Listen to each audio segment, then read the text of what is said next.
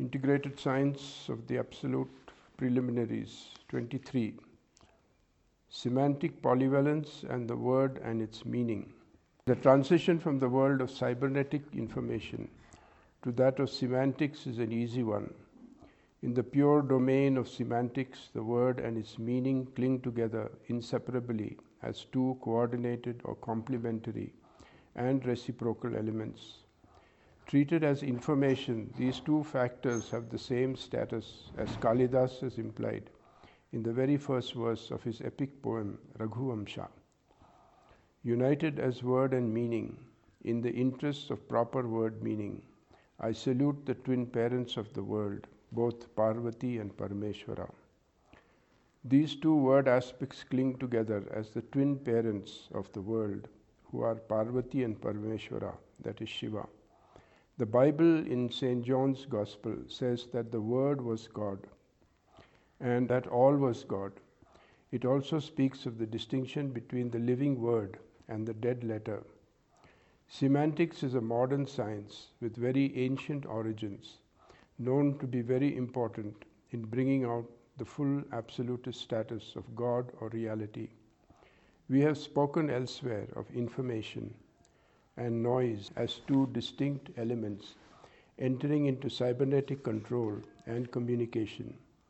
The same two elements, one vertical and the other horizontal, are distinguishable in semantics. Both are to be treated together on a schematic and nominalistic homogeneous matrix. Thought processes that are so essential in communications should be understood in all their structural and linguistic implications. Linguistics is a subject in which theoreticians can easily be misled and lose themselves in painful and vain labors. This is brought into evidence by the attitude of the Linguistic Society of Paris, who openly discourage any study of the origin of language. They have evidently had enough of this subject to make them turn away from its study because of the fantastic theories generally put forward. But when approached with the structure of language, understood in broad outlines, at least semantics can become a very fruitful and even precise discipline, as it has tended to become in recent years. Many are not able to respect the structural implications of semantics and wander far and wide into sterile bypaths. The origin of language is one of the most difficult theoretical problems that we face. Some, like Ullmann, think in terms of the basic phoneme, a semantic unit of sound, in any one vernacular or language, as when he refers to the 44 or 45 phonemes in the English language. Others analyze gestures and primitive sounds. A great deal of literature of this kind at present has really no real value in our eyes, nor are we interested in finding a new universal language artificially constructed. Any universal language must be based on structural scientific principles which properly regulate the science of semantics when normalized and understood in its own absolutist context. In the Sanskrit tradition, we have the Panini Darshana, which refers to the central absolutist notion of sphota, the essence of meaning bursting forth, as understood by the great grammarian Panini. Word and meaning reside together in the most generalized and abstracted form here, and meaning itself is, as the word sphota implies, a bursting forth of a notion with sufficient clarity within consciousness. The syntactical aspects of language, involving units of orthography and etymology, have been variously considered as contributing synthetically or analytically to this bursting into meaning of words and phrases. The Purva Mimamsa Sutras entered into this subject in great detail in the context of Vedic exegetics under the title of Bhasha Parichheda, the analysis of language, and Vakya Vritti, the functioning of the word. These inquiries are carried over into Vedantic exegetics and even pressed into service for purposes of philosophical criticism by Shankara himself in his famous Bhashyas, commentaries, on the Bhagavad Gita and the Brahma Sutras. This is quite justifiable because the Absolute itself may be said to belong to the order of abstraction and generalization, to which the Word also belongs. The Absolute cannot give up all its proper implications, ranging within the limits of an actually objective entity, to a most comprehensively abstracted nominalistic notion, without itself being reduced for methodological or epistemological purposes to the same order or common status as that of the Word, where alone matter and mind factors can meet on homogeneous neutral ground. The Word is sometimes called a verb because it represents the most living aspect within the syntactical setup of languages. Every verb must have a noun or pronoun as a subject or an object and be related to or be modified by adjectival or adverbial adjuncts or complements with infinitives and prepositions thrown into the bargain in order to make significant meanings emerge from words and phrases. Such meanings can have a fact value, a truth value, or merely a logical value without reference to any outside facts. Syntactics vary from language to language and between the smaller frontiers of vernaculars, giving to the world of linguistic discourse a patchwork appearance of language through frontiers and sub-frontiers in a checkered fashion over-covering the globe. Here it is that we have to think of the difficulty of a traveler passing through these patches and finding every time he crosses a frontier having to bear the agony of learning to match words with their corresponding objects.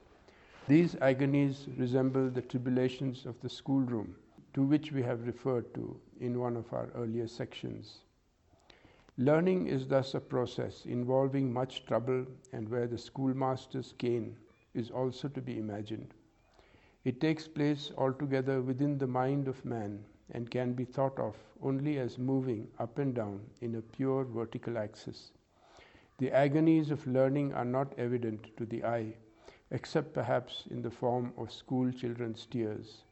It is an inner process, and modern linguistics tries to distinguish it by what it calls semiosis. When we travel more internally in word value, significance, into the domain of general ideas, where abstract concepts like that of God become important, the tribulation of a person who has to correctly match word and meaning is greater than that of the elementary grades of the schoolroom, where it would suffice to bring together words and their corresponding visible objects.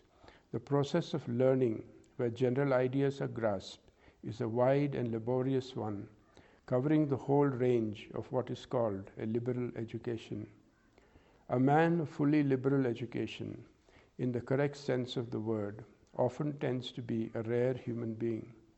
The vertical axis implied in the amplitude of his studies is a long one, reaching from vague ideas filled with emotional import only to clearly represented geometrical outlines of a fully public and mathematically valid status.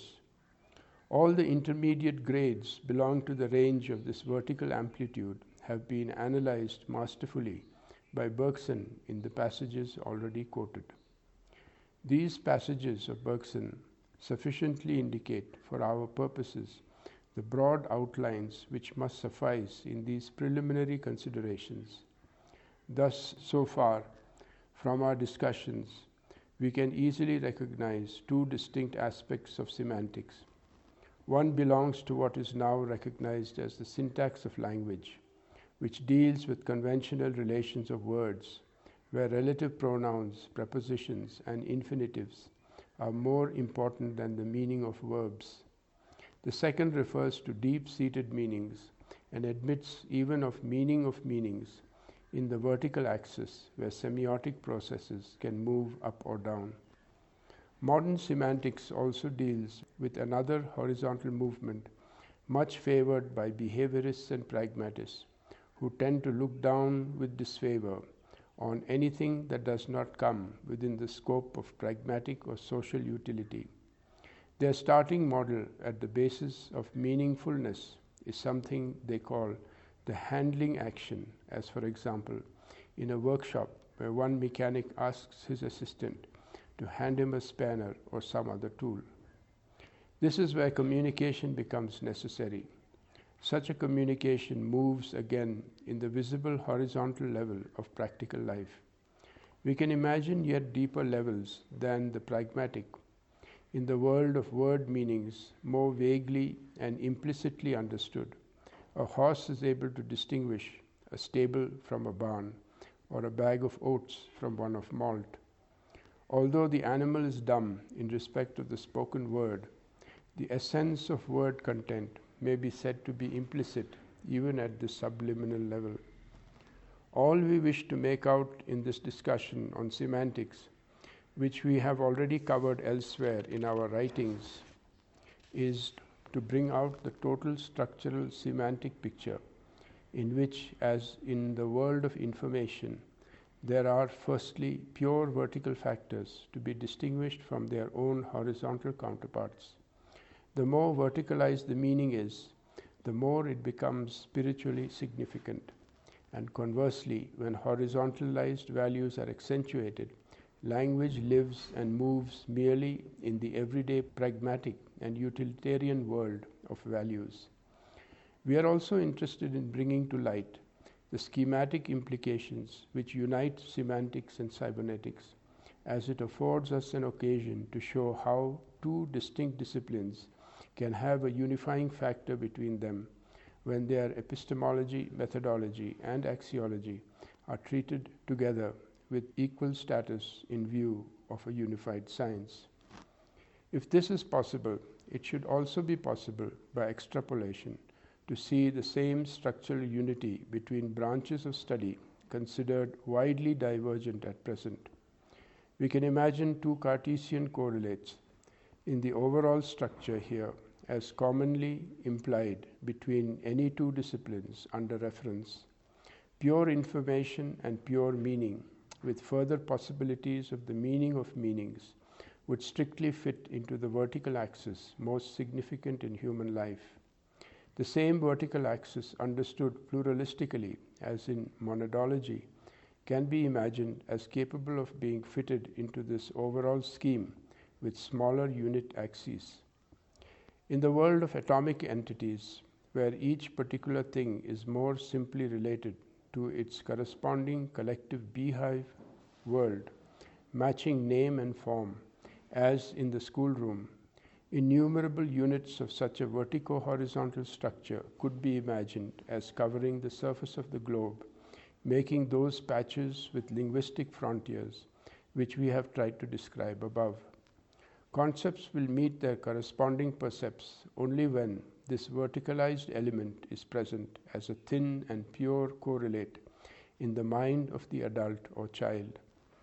Thus we come to have a total, though rough, structural representation of the same structural situation in semantics. Let us sum up and say that the syntactics and pragmatics, as well as the semiosis where deeper-seated instinctive levels of meaning reside, all have to be linked together by one and the same principle of the vertical parameter, along which all semantic processes have to be imagined as taking place. It is all important for our present study to reveal the nature of this vertical correlation, which, if not understood as belonging to the context of the absolute, will tend to have no serious human significance. The Panini Darshana thus rightly insists on the principle of sphota, where the essence of meaning bursts into being as having a fully absolute status.